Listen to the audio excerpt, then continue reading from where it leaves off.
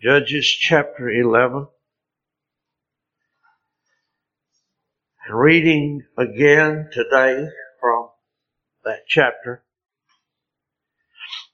We've moved our attention now to verses 12 through 28. Judges 11, 12 through 28. Somewhat of a longer reading, but it is one complete record. And so we take it up. Verse 12.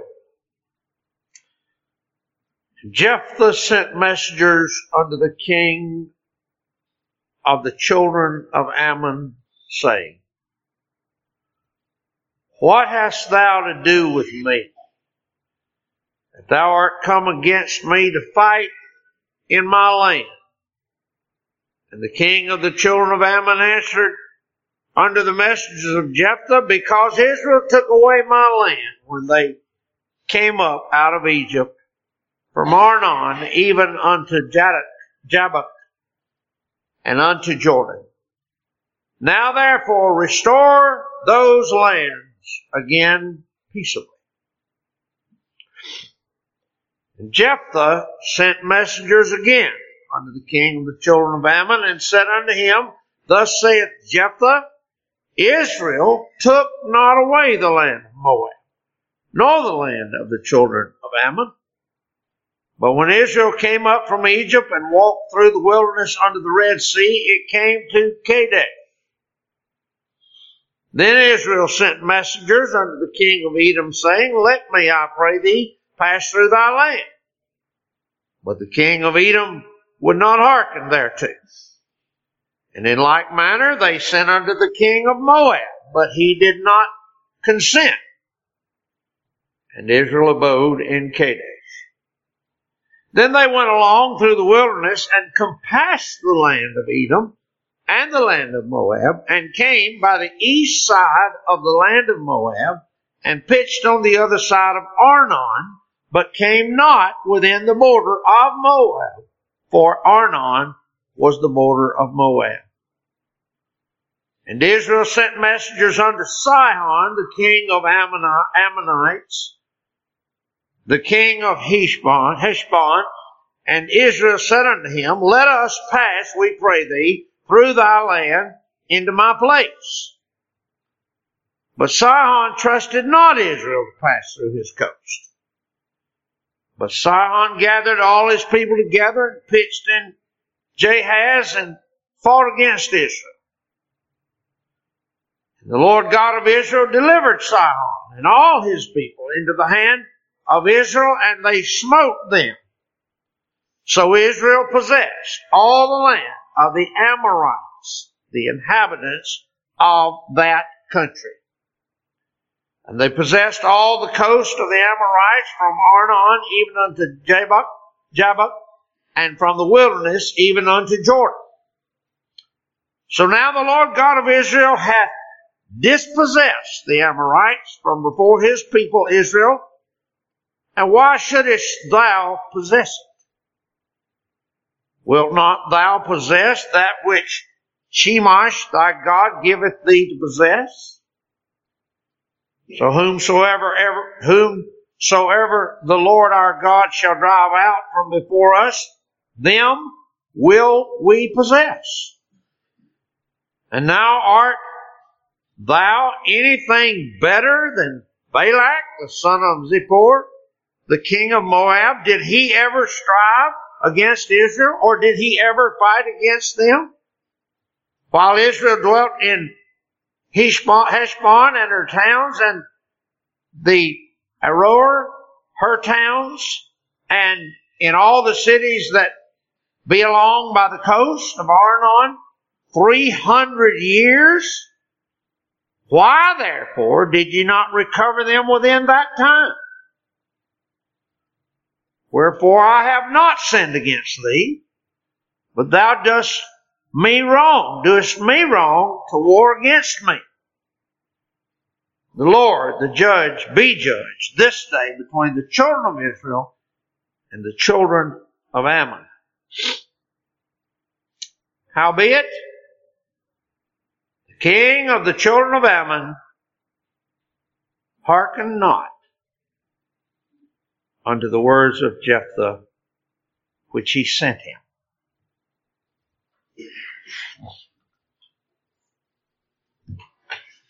Turn with me, please, in your hymn book again. Hymn number 298. Would you please stand with me and sing 298.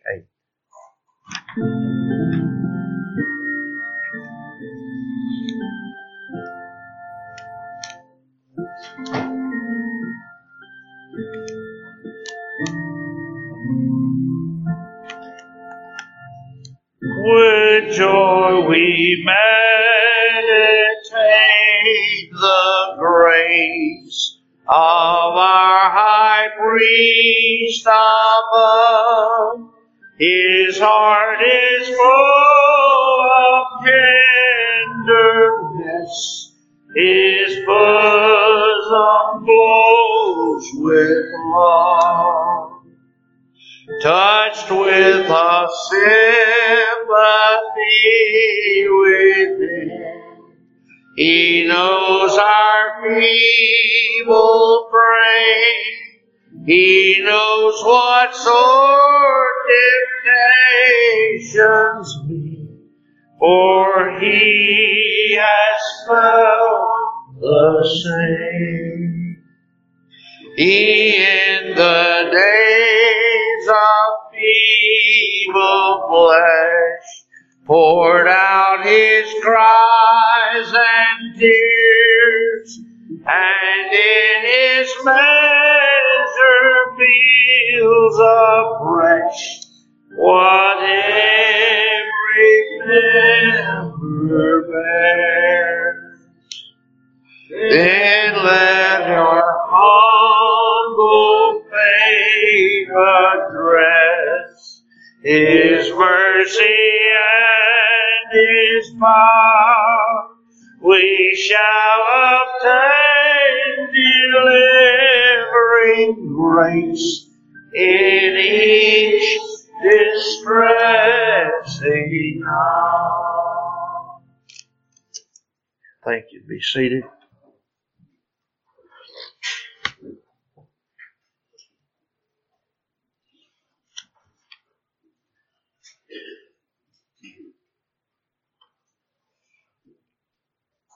The complete title for today's message: My land, said Jephthah. My land, said Ammon. I'm sorry. My land, said Ammon. Whose land is it? We come together again today around these verses in chapter 11, verse 12 through 28, in this record of Israel's judges. I have set before you already in these messages several times the context of this text. I'd simply remind you that Israel had experienced in chapter 10 a great and true revival. And on the heels of that revival, her enemies rose up, the Ammonites, and set themselves in war array against them. And in chapter 11, Israel is well and truly in a crisis.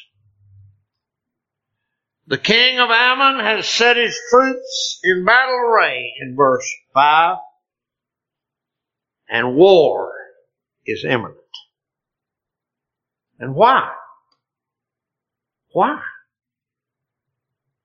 For what purpose is this gathering? For what purpose is this intended war? Well, our text tells us clearly, and I have reflected the answer to that question in my title. In verse 13, here's the answer. In verse 13, Ammon says, because Israel took away my land. But Jephthah had said in verse 12, thou hast come against me to fight in my land. So to what purpose is this great affair? To what may we ascribe the cause for this great crisis? In a single word, it is land. This is the never-ending battle of all of human history. The carnal thirst for dominion and power over land. The conquest of kingdoms. The conquest of kingdoms throughout the ages may be reduced to this single thing: desire for the land.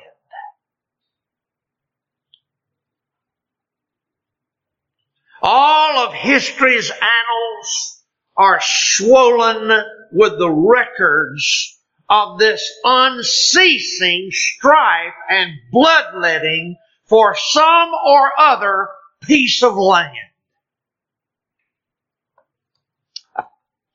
Oh, the devastating violence of men in all ages has poured down like in crashing torrents, like the roaring waters of Niagara Falls, in every age and in every clime for some or other piece of land.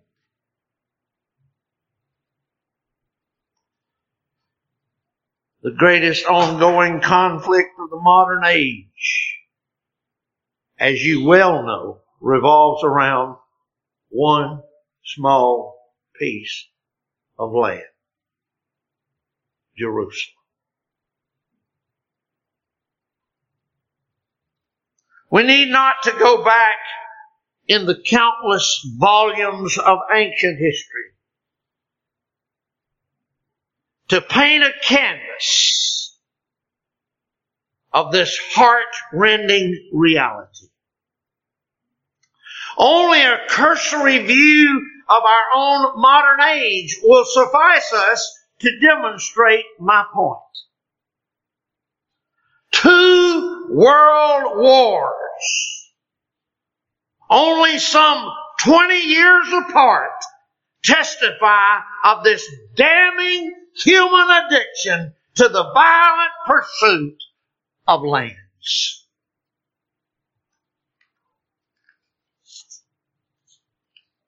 One battle alone in World War II will forever live in infamy to tell of the madness of this disease in the human race.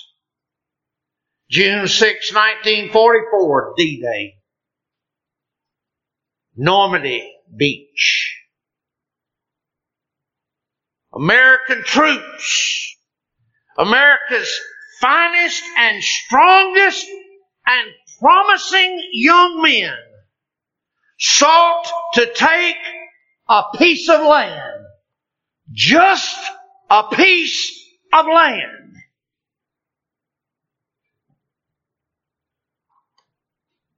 Only 6 miles long. And at the end of the day, despite the best weaponry of modern warfare at the time when the day ended, 29,000 American sons were dead. 106,000 more were wounded and maimed for life.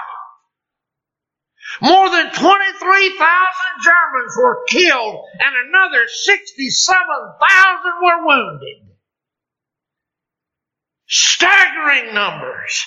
Staggering numbers. And for what? 6 miles of land. By the way, today it's a tourist attraction.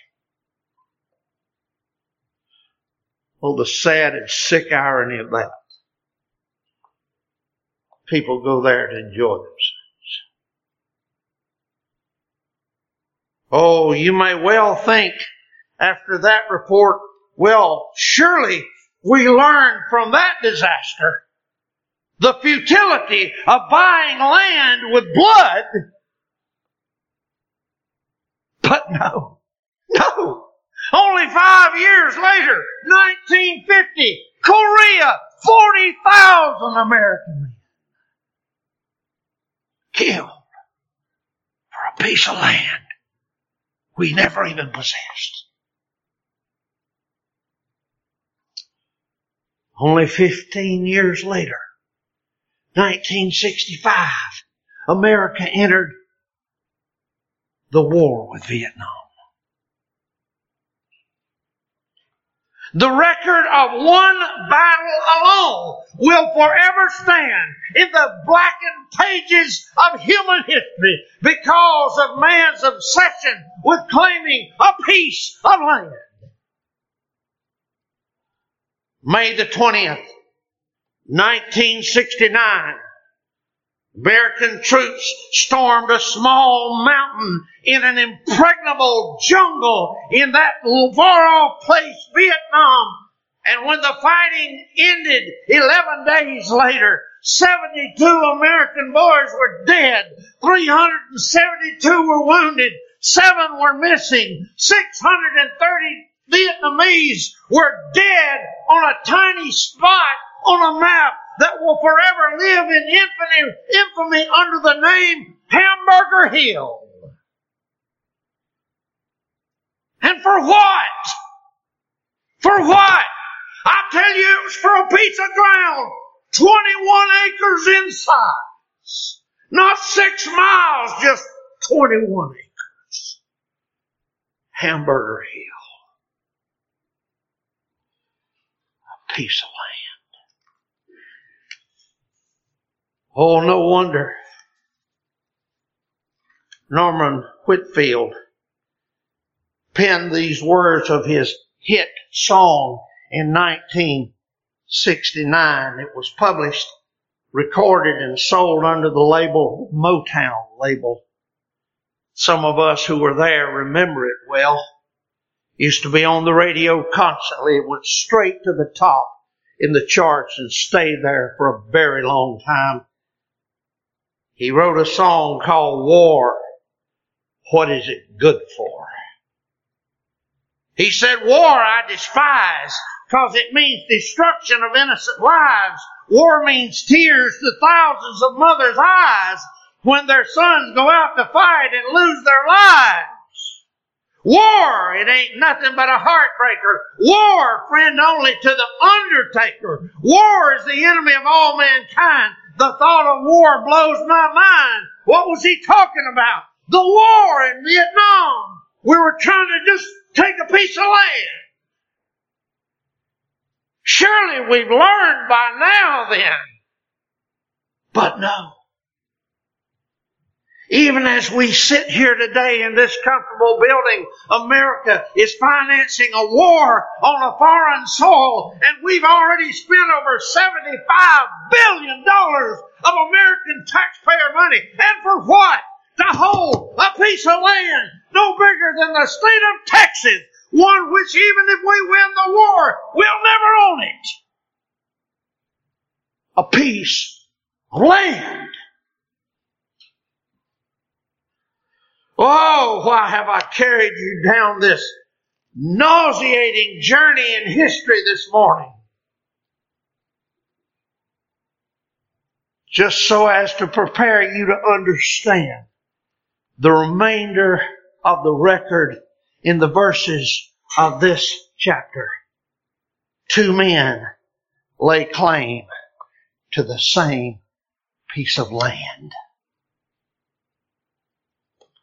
Jephthah said, "Why have you come to fight me on my land?" And the king of Ammon said, because it's my land.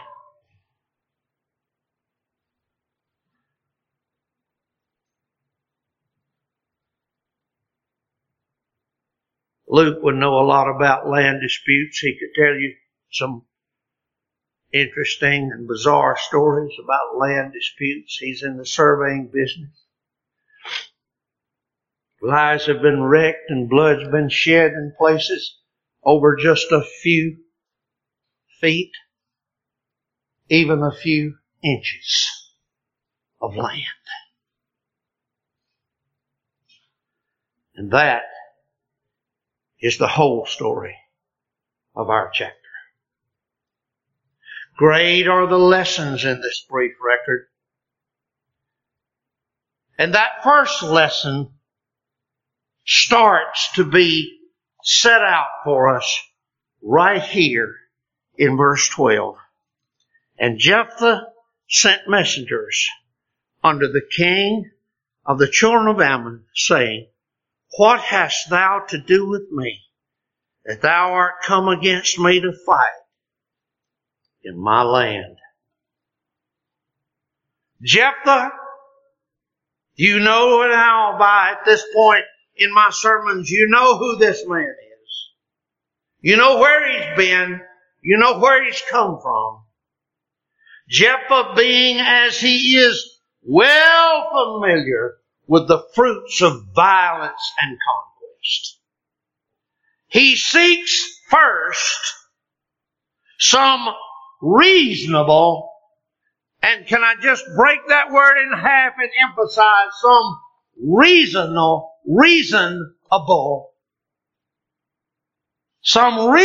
solution to this intended conflict. One commentator has called Jephthah here the model diplomatist. He sends out messengers to try to seek to reason with the king of Ammon. One commentator said the first element of peace, whether in private or in national controversies, whether in civil or religious disputes, the first element of peace is the genuine desire to be fair.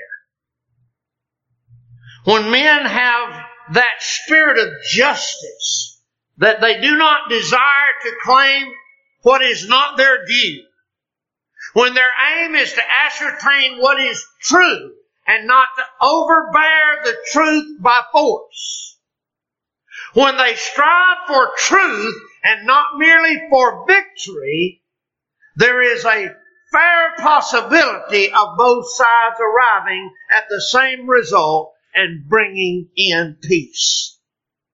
The first step in any dispute, therefore, should be a calm and careful examination of the facts in the case. All this was worthwhile, even with a heathen adversary. It stated the case upon broad and intelligible grounds, and I read you the record this morning. It raised no irrelevant questions, but was conciliatory.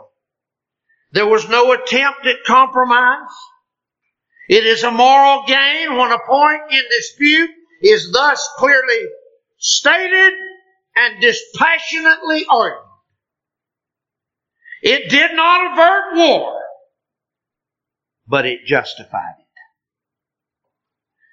it. If war must come, then at least let it come on the heels of every honest attempt at reconciliation. And yet again,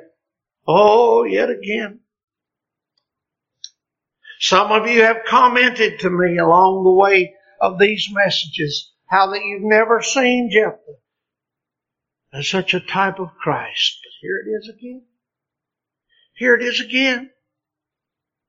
How clearly does our history of this man Jephthah set out his typology of our Lord Jesus Christ. Oh, if men must engage in war with God, if they must go to hell forever, if man must endure the everlasting wrath of Almighty God at last, if divine war must eternally be waged against the sinner's estate, it will be only after every pleading that reason can bring to bear.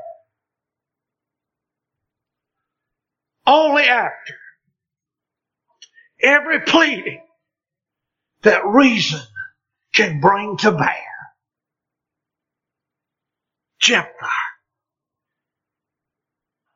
sent messengers, verse 12, to the king for Ammon.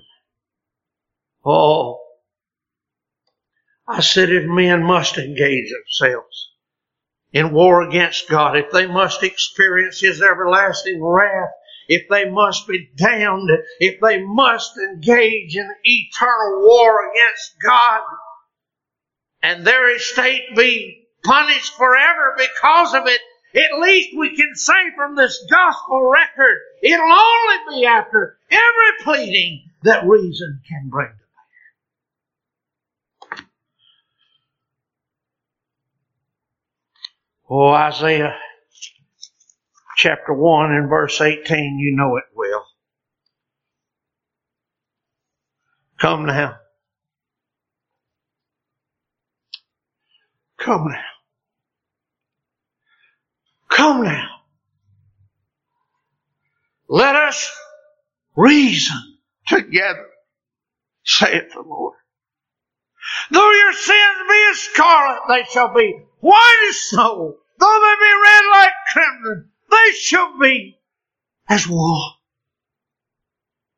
Oh, verse 20, if you refuse and rebel, ye shall be devoured with the sword, for the mouth of the Lord has spoken it. But only after this pleading comes with you. Will you come? Will you reason with me? Will you come and be reasonable?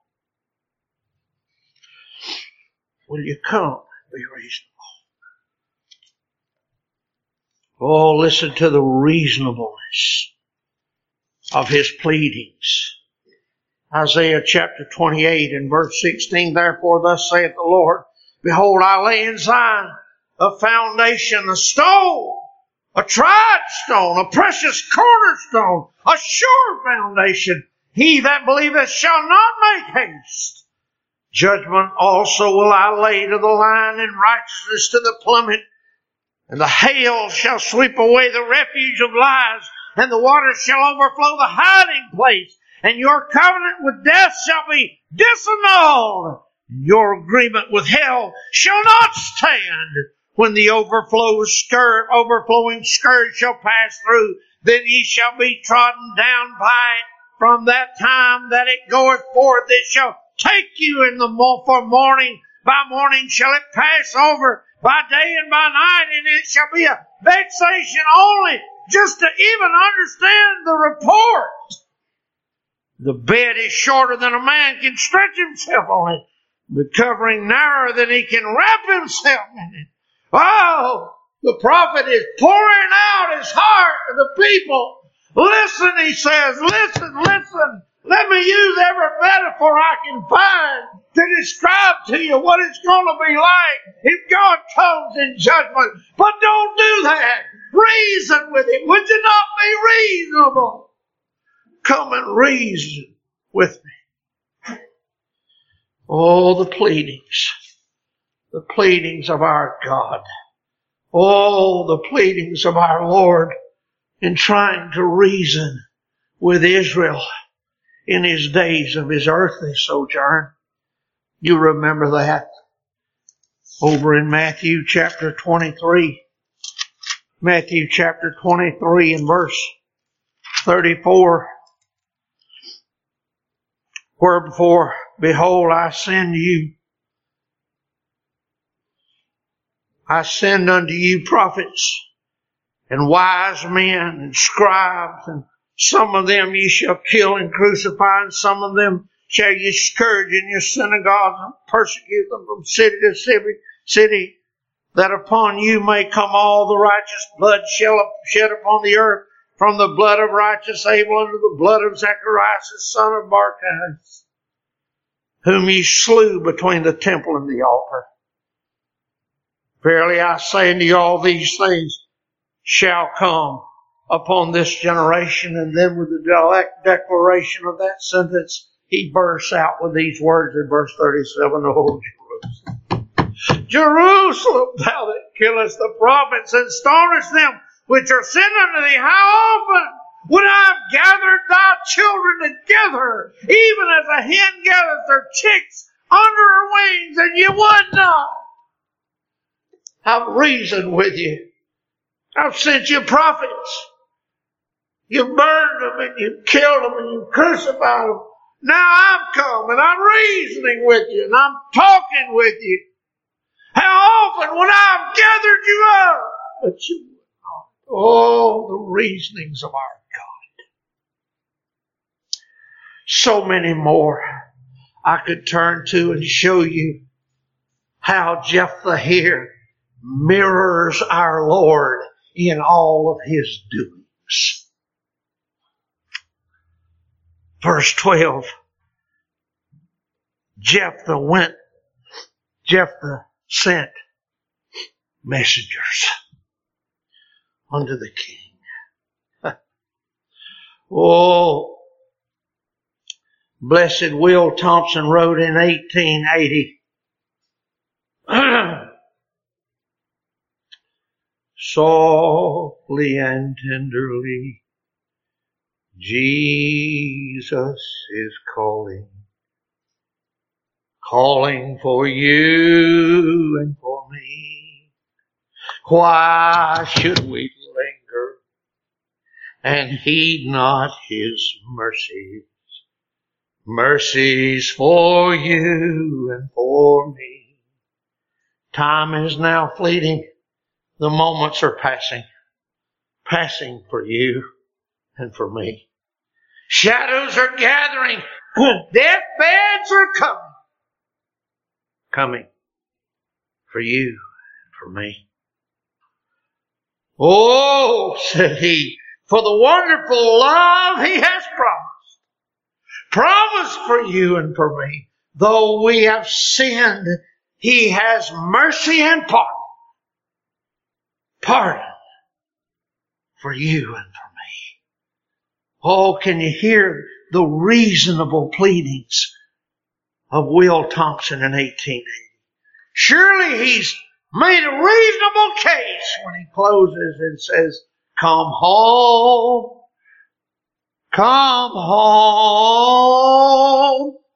ye who are weary, come home, earnestly, tenderly, Jesus is calling, oh sinner, come home. Jephthah sent messengers to try to avoid the war.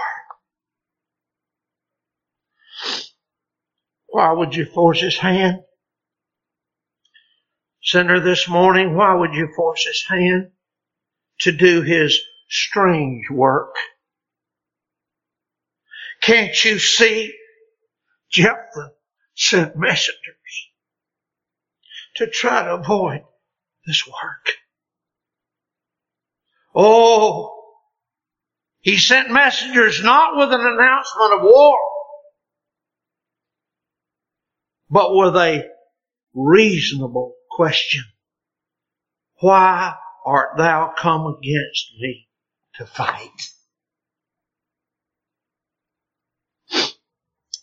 But alas, the record here reveals what so often proves to be the case in matters of controversy. One party is not being honest with the facts, but distorts the truth to justify their own designs. Verse 13. The king of the children of Ammon answered the messages of Jephthah, because Israel took away my land. My land. Now that's just not true. Because the children of Israel took away my land when they came up out of Egypt, from Arnon even to Jaddok and unto Jordan. Now therefore restore these lands again. One commentator has said, Jephthah here pleads with this wicked idolater in a reasonable way and tries to bring a reasonable solution to an unreasonable demand. But alas, to no avail. But as this record will show, the calloused heart of this unbeliever, this rebel, this opposer of God, wills not to be moved by reason. Wills not to be moved by truth. Wills not to be moved by God Himself. We read it already. In verse 37 of chapter 23 of Matthew, I just read it to you. How often would I have gathered their children, and ye would not? And in the Greek, the emphasis is somewhat different. It literally says, ye willed to not.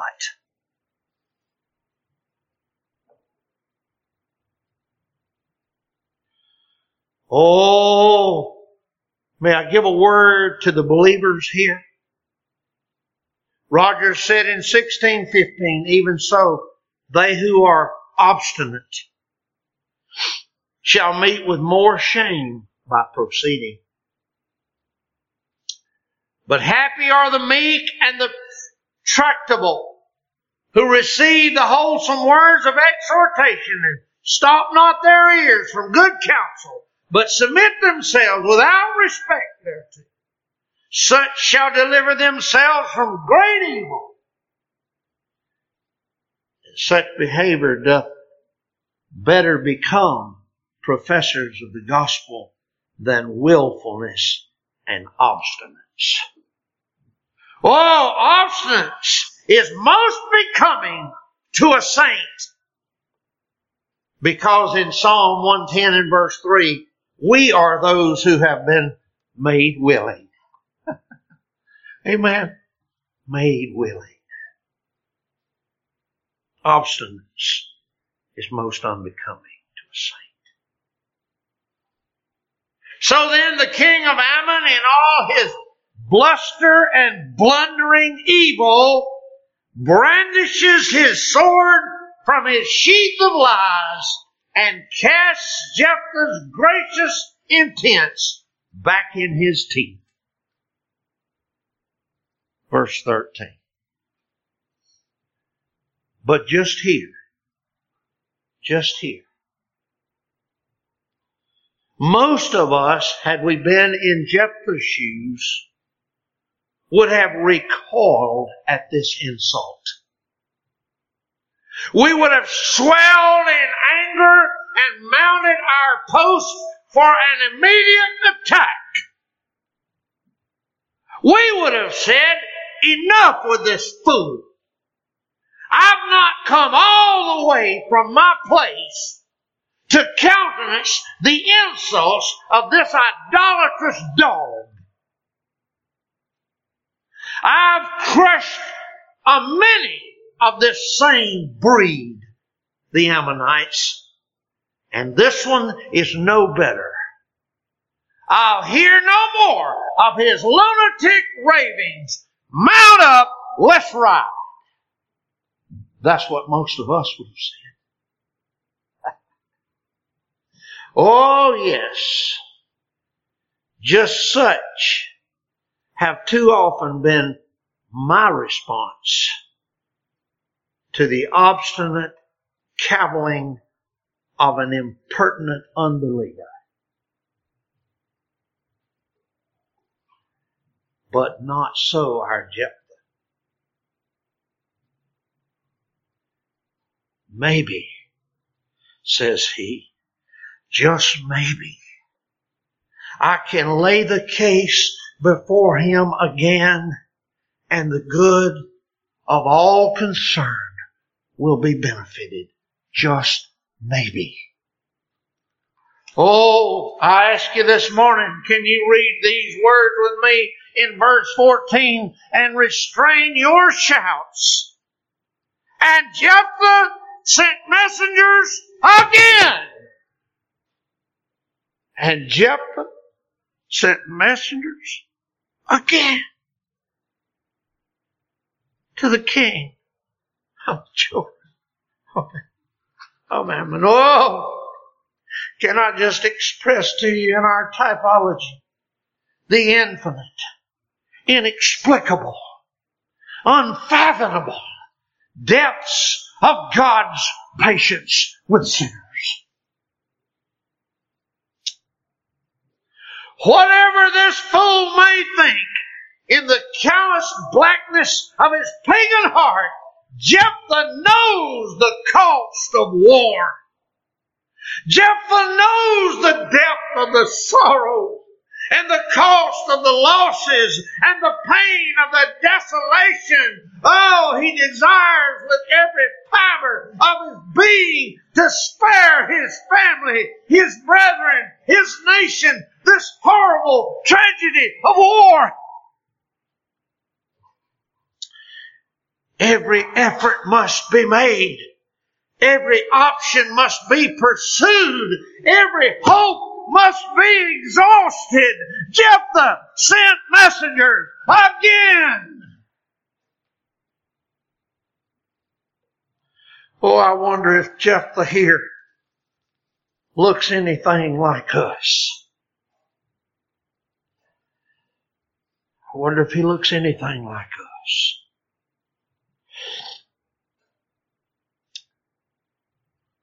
Oh, listen to the pleadings of Moses when God rose up in anger and vengeance to destroy Israel. Listen to the pleadings of Moses, Exodus chapter 32 and verse 9. And the Lord said, Moses, I've seen this people, and behold, it's a stiff-necked people. Now therefore let me alone, that my wrath may wax hot against them, that I may consume them, and I will make of thee a great nation. And Moses besought the Lord his God, and said, Lord, why doth thy wrath wax hot against thy people, which thou hast brought forth out of the land of Egypt with great power and with mighty hand? Wherefore should the Egyptians speak and say, for mischief he did bring them out, to slay them in the mountains, and consume them from the face of the earth? Turn from thy fierce wrath, and repent of this evil against thy people. Remember Abraham and Isaac and Israel, thy servants, to whom thou swearest thine own self, and sayest to them, I'll multiply your seed as the stars of heaven, and all this land that I've spoken I will give unto your seed, and they shall inherit it forever. And the Lord repented of the evil which he sought to do unto his people. I don't care what cavillings of theological wranglings men will engage in on a text like that. I have no care for it at all. I just want to bow at his feet, worship him.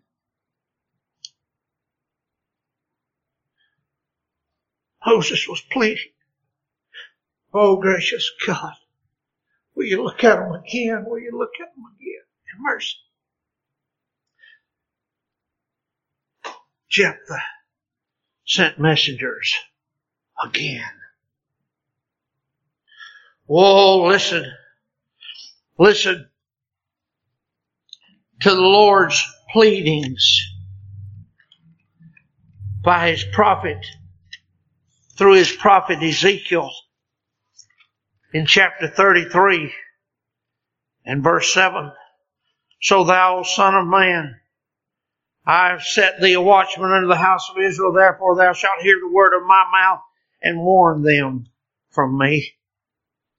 When I say unto the wicked, O wicked man, thou shalt surely die, thou dost not speak to warn the wicked from his way, that wicked man shall die in his iniquity. But his blood will I require at thine hand. Nevertheless, if thou warn the wicked of his way to turn from it, and if he do not turn from his way, he shall die in his iniquity, but thou hast delivered thy soul. Therefore, O thou son of man, speak to the house of Israel.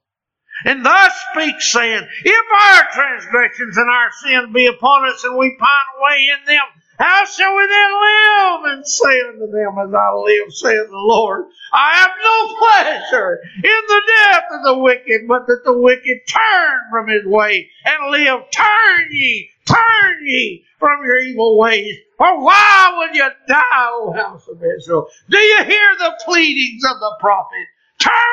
Turn. Could I just send messengers again and beg you again? Turn, please, turn. Why would you do this? Oh, the pleadings of Jeremiah. In chapter 14,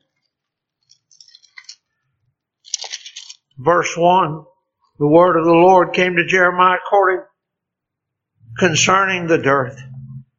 Judah mourneth, and the gates thereof languisheth. They're blackened to the ground. The cry of it, Jerusalem is gone up. Their nobles have sent their little ones to the waters. They came to the pits and found no water. They returned with their vessels empty. They were ashamed and confounded and covered their heads because the ground is chapped. For there was no rain in the earth. The plowmen were ashamed. They covered their heads. O Lord, verse 7, our iniquities testify against us. Do thou it for thy name's sake, for our backslidings are many. We've sinned against thee. Oh, the hope of Israel, the Savior thereof in time of trouble. Why shouldest thou be as a stranger in the land, as a wayfarer, man that turneth aside to tarry for a night? Thus saith the Lord, and people thus have they loved to wander. Verse 10, they have not refrained their feet. Therefore the Lord doth not accept them. Pray not for this people, but he did. But he did. Verse 13, oh, Lord God, behold the prophets. Give peace in this place. Pleading.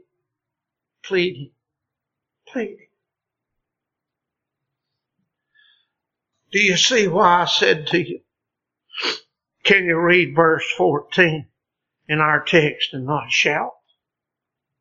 Jephthah sent messengers again.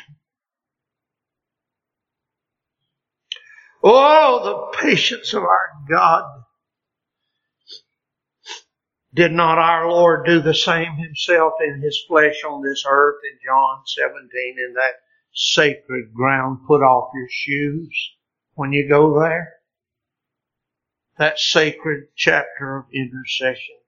John 17, verse 9, verse 13, 15, 17, 19 through 20 and 24. All of it, he's pleading and interceding. Father, I pray for them. I pray for them. I pray for them. I pray for them that thou gavest me. I pray for them. Jephthah knows. Jephthah knows like few could know. Jephthah knows what's going to come to pass if he can't intercede. If he can't accomplish this reconciliation. Jephthah knows what's going to happen. I ask you a simple question this morning. Don't we? Don't we know? Jephthah knows.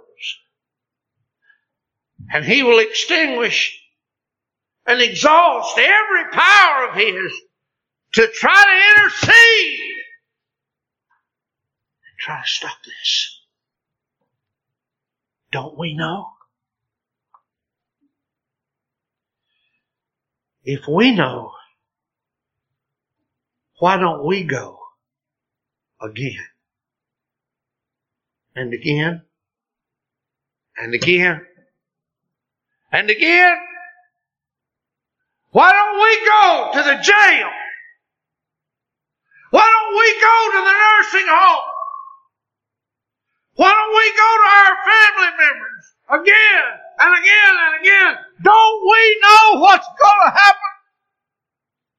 I've said to my wife a number of times, not particularly any person comes to mind, but different people. In their relationship with their family, I've said to my wife a number of times, if God would pull back the curtain and let them look into hell for 5 seconds, it'd change their whole relationship with their family members.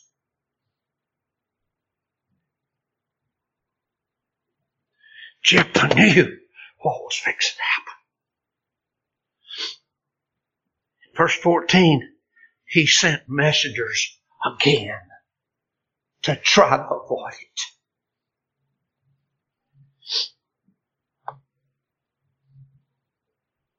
He laid the case before them. Well, what is his case? God willing, next week we'll see. If we know,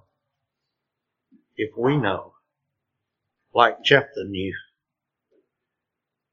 why don't we go again and again and again?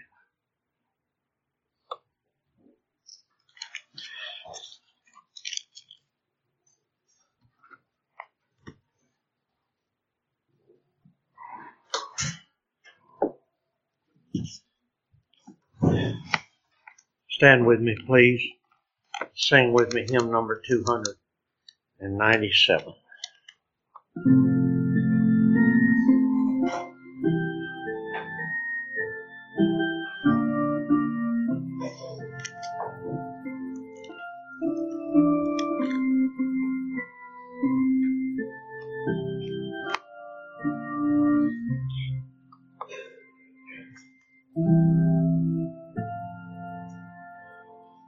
Now let our cheerful eyes survey our great high priest above, and celebrate his constant care and sympathizing love.